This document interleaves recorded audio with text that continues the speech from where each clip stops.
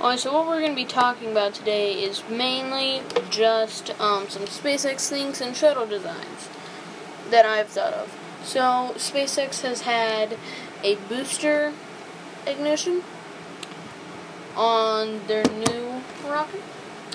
I'm not really stating the facts that much because I haven't looked that much into it, but I am going to look into it, and hopefully next recording I will be able to tell more about it.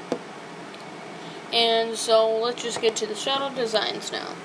So what I've thought of is not like Dream Chaser or anything. It's just like a small human-rated shuttle that can mostly carry people into space, and it's not as big as the space shuttle, not as small as the Dream Chaser.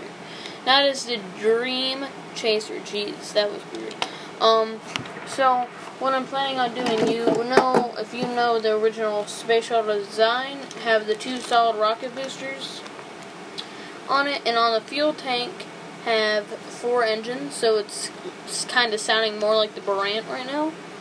But the Buran used liquid boosters.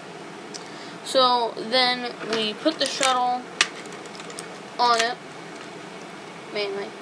Put the shuttle on it, it launches, and it will have no 3 main engines. Just forget about the 3 main engines, right? Shorten it down just a little bit. It still has its cargo bay. It still has the little thrusters to get it out of orbit. And just put all that stuff back on, and boom, you got one new space shuttle design. I also have a ton of others, but that's all I can do for right now. So, see y'all, and bye.